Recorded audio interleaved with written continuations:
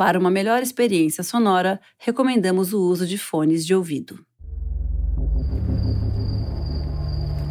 Vocês que roubaram a mochila do meu garoto? Não, pô, já falamos que não. Calma aí, moleque. Deixa que eu falo.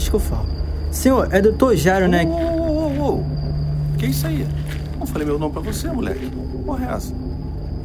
Pô, é que eu... É que você o quê? Fala, porra. Agora eu quero saber. A gente ouviu eles falando lá no camburão. Vete, qual foi? Eu falei que podia ouvir a gente? Ô, Martim, você queria o quê, Martim? Que eles tampassem os ouvidos algemado? Hã? Falaram o que mais, vocês? Meu CPF, porra? Meu endereço? Não, senhor. Não, senhor, não. Foi só isso mesmo. Não tinha como a gente não ouvir, né? Mas a gente já até esqueceu. E você tava falando o quê? É que o que eu acho que aconteceu é que confundiram a gente. Deve ter sido 2 pretinhos mesmo, parecido. Mas não foi a gente não, doutor. Juro pela minha mãe. Não. Não jura pela mãe, não, porra. Não jura pela mãe. Depois te pegam mentindo e vão querer que a mãe pague também. Doutor, mais quietinho. Pode falar. Foi ideia ali do seu amiguinho, não foi? Tu tá protegendo ele agora, mas amanhã ele te ferra, hein? Eu conheço esse tipo. Não, que isso, senhor. A gente jura que não foi a gente. Porra, pra você ver, sargento. Sabe, eu já tô ficando velho. Tá não, doutor, tá não. Tô sim. Tô sim, mas uma coisa que eu não perco é a vontade de educar. Não adianta, porque eu acho que só assim as coisas vão melhorar. Tá certo. Mas nem sempre valorizam. Aí você falou uma coisa certa agora. Não valorizam. Eu dei a chance deles confessarem, não dei? Agora é o seguinte. Se por acaso eu descobrir que foram eles, eu vou ficar 2 vezes irritado. Primeiro, porque roubaram e arrebentaram com o meu caçula. E segundo, porque cuspiram na cara do meu falecido pai, mentindo depois que eu contei a história dele aqui. Vocês estão ouvindo, né? Então é melhor confessar logo. E o teu filho, pô? Se ele ver a gente, ele vai confirmar que não foi a gente. O seu pivete, filha da puta! Encheram o garoto de trauma, agora quer que eles olhem pra cara de vocês, é? Mas não foi a gente não, pô, tamo falando. Parou. Pode parar, Martim. Vamos parar aqui. O que eu queria mesmo era poupar meu filho dessa porra toda. Pô, o moleque tá todo quebrado. Mas vamos lá. Messias, busca lá ele lá. Vai. Martins, bota a venda aqui nos garotos. Não quero que eles marquem a cara do meu filho. Sim, senhor, doutor.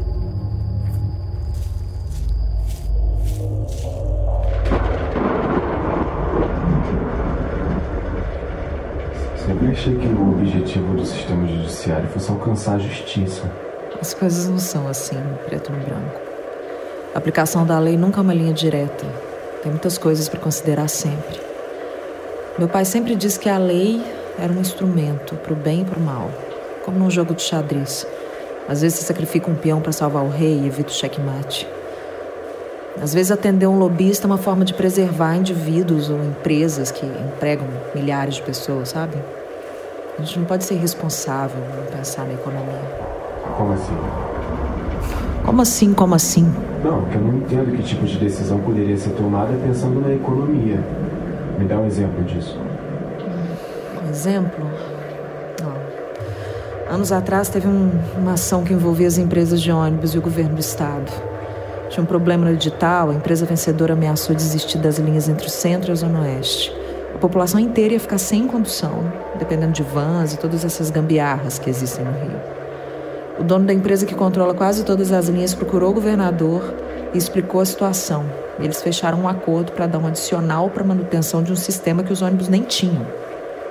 Foi o jeito que encontraram para compensar e manter as linhas em funcionamento. Só que a empresa que ficou de fora do edital, que é super pequena, insignificante para o sistema todo, descobriu, entrou na justiça alegando violação do edital, monopólio. Aí meu pai entrou na jogada, o governador ligou para ele, a esposa dele foi colega de faculdade do meu pai, pediu ajuda para resolver, explicou todo o problema. Meu pai encontrou o dono da empresa, era um cara bem complicado. De novo nessa palavra complicado. Mas no final eles se entenderam, fizeram lá um acordo e deu tudo certo. Que tipo de acordo? O que importa é que foi a melhor solução para a população. Esse pessoal tem o jeito deles de fazer as coisas, Matheus. Quem sou eu para julgar? Uma juíza? Cara, não faz piada. É ilusão achar que um juiz decide as coisas sozinho. Seu pai parece que decide. Meu pai. Eu discordo de algumas coisas que ele faz. Tipo o quê? Meu pai se fez do nada, sabe? O pai dele deu uma sorte de conhecer uma viúva que tinha um monte de obra de arte brasileira valiosa, sem nem saber. Começou a vender essas obras e aí abriu uma galeria que cresceu pra caramba. Meu pai não conhecia ninguém do mundo jurídico, ele teve que construir tudo. É muito impressionante ele ter chegado onde chegou. Cara, que barulho é esse? Tá chovendo aí dentro? Tem umas goteiras aí. Mas você acha impressionante ele chegar onde chegou tendo um pai rico galerista? Não sei, talvez não. Mas faz sentido alguém querer pegar você pra atingir seu pai? Ele tem inimigo, tipo, poderoso assim? Talvez, mas... Tipo quem? O tal governador? Ou tipo, bicheiro, miliciano, empresário? Tipo... Eu não tô entendendo por que tanto interesse assim no meu pai. Não, nada, cara. Você disse uma hora que ele era sócio da esposa do governador, aí eu fiquei pensando... Não, eu disse que ele era amigo de faculdade da esposa do governador. Tá, então eu entendi errado. Mas eles eram sócios, eu só não te falei isso.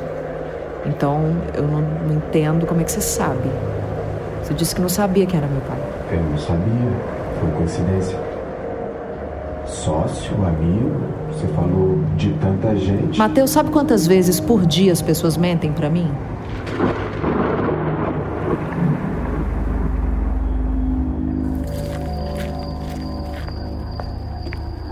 Ô, filho, vem cá. Vem cá, filho, pode vir, pô. Pode olhar pra eles aí, ó.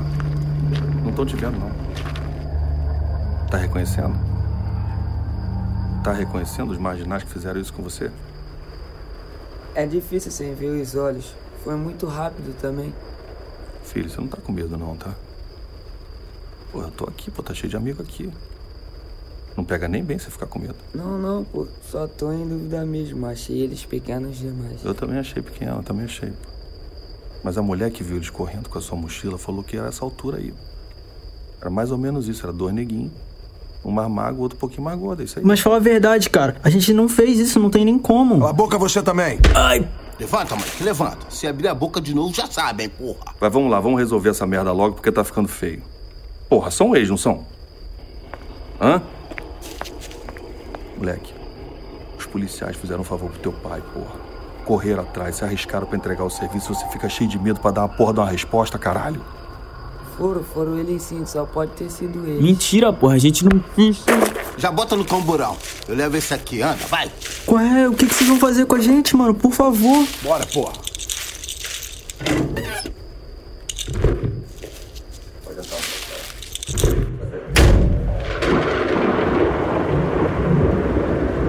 O que você tá falando? Que diferença faz se eu já tinha ouvido falar do seu pai ou não? Porque eu paro de acreditar em todo o resto que você falou. Agora eu quero saber, cara, o que mais você não me falou? Nada. Então você é psicólogo. Por que eu inventaria isso? Pra te dar credibilidade, me fazer te ver como igual. Como assim um igual? Uma pessoa com um diploma? É assim que você divide as pessoas? Ah, mano, na boa, eu não sou igual a você, não. Deus me livre de ser igual essa laia aí de advogado. Qualquer coisa que eu falo, você sai com esse papo de luta, de classe, de racismo. Já reparou? É um belo mecanismo pra fugir de pergunta difícil, só que não é a primeira vez que eu vejo. Que pergunta difícil? Se eu sou psicólogo? Você quer o quê? Que eu cite livros do Freud que eu li? É isso? Interpretação dos sonhos? O mal está na civilização? Além do princípio do prazer? Então, até o quê? Pode parar. A pergunta é, por que você disse que não sabia quem meu pai era? Cristina, porra, meu Deus, você não quis nem me dizer seu nome de tão paranoica que você tava. Quando você falou o nome do seu pai, eu lembrei, mas não falei nada porque eu não quis piorar as coisas. Até porque, desde quando eu cheguei nessa merda desse cativeiro, eu sabia que se não tivesse ninguém pra falar, eu ia enlouquecer. Por que eu ia correr o risco de morrer? Tá tudo bem? Tá. Cara, tá chovendo aqui dentro. Ei! Ô, ajuda aqui! Uma árvore caiu, abriu um rombo no telhado, ajuda aqui!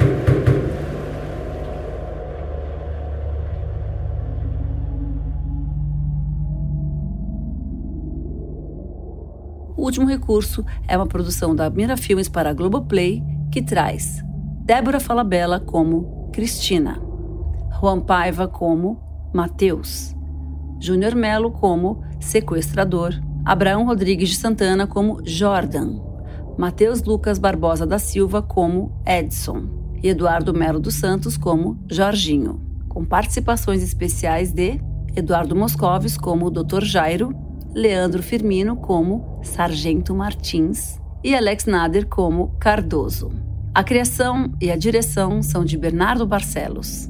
O roteiro é de Bernardo Barcelos e Ellen Beltrame-Linet.